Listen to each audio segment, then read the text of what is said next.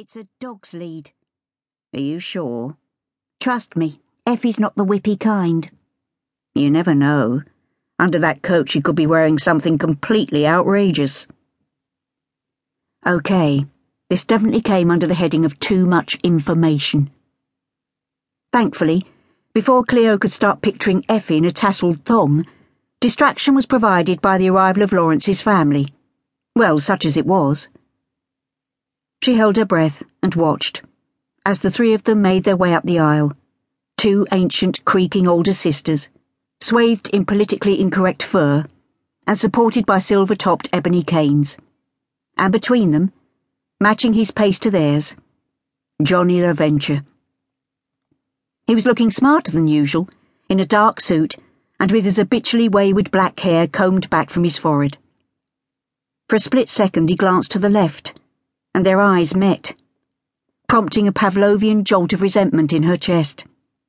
She couldn't help it. Old habits died hard. Then Johnny looked away, carried on past and took his place between his ancient aunts in the front pew. Cleo bent her head. Okay, don't think about him now. Just concentrate on the funeral. Lawrence might have been an off-the-wall character, fond of a drink, and, well, various other lusty pastimes, but he'd been entertaining to have around.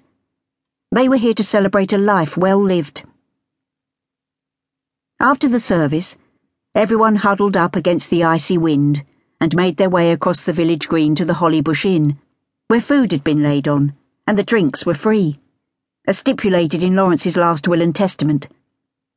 For so many years, a cornerstone of the pub, he knew how to guarantee a good turnout.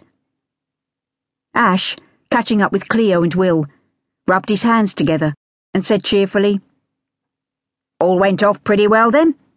I really enjoyed that, didn't you?" And still he was managing to make it sound like an Elton John concert. Cleo said, "You're not supposed to enjoy funerals. Next you'll be giving it 5 stars on Amazon." "Actually, that's not a bad idea. We could do it on the show. Get the listeners to call in with reviews of their favourite..." "No, you couldn't. That's just wrong. Oh, God, look at my heels." As they reached the entrance to the pub, Cleo leaned against one of the outdoor tables and used a tissue to clean away the clumps of mud and grass. "Did you see me sinking into the ground while we were standing around the grave? I thought I was going to tip over and fall flat on my back." "That's why I didn't wear mine." Ash nodded sympathetically. "You know, you're looking good today. Scrubbed up well. Even if you don't deserve a compliment when you think of all the grief you give me." "It's not grief.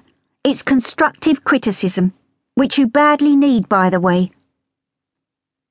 Having more or less cleaned her heels, Cleo lobbed the muddy tissue into the bin and adjusted her narrow cream skirt.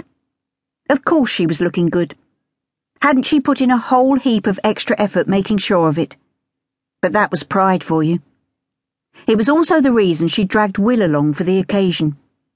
When you'd spent your teenage years being mercilessly teased and humiliated, you didn't want to turn up to meet your tormentor looking like a donkey.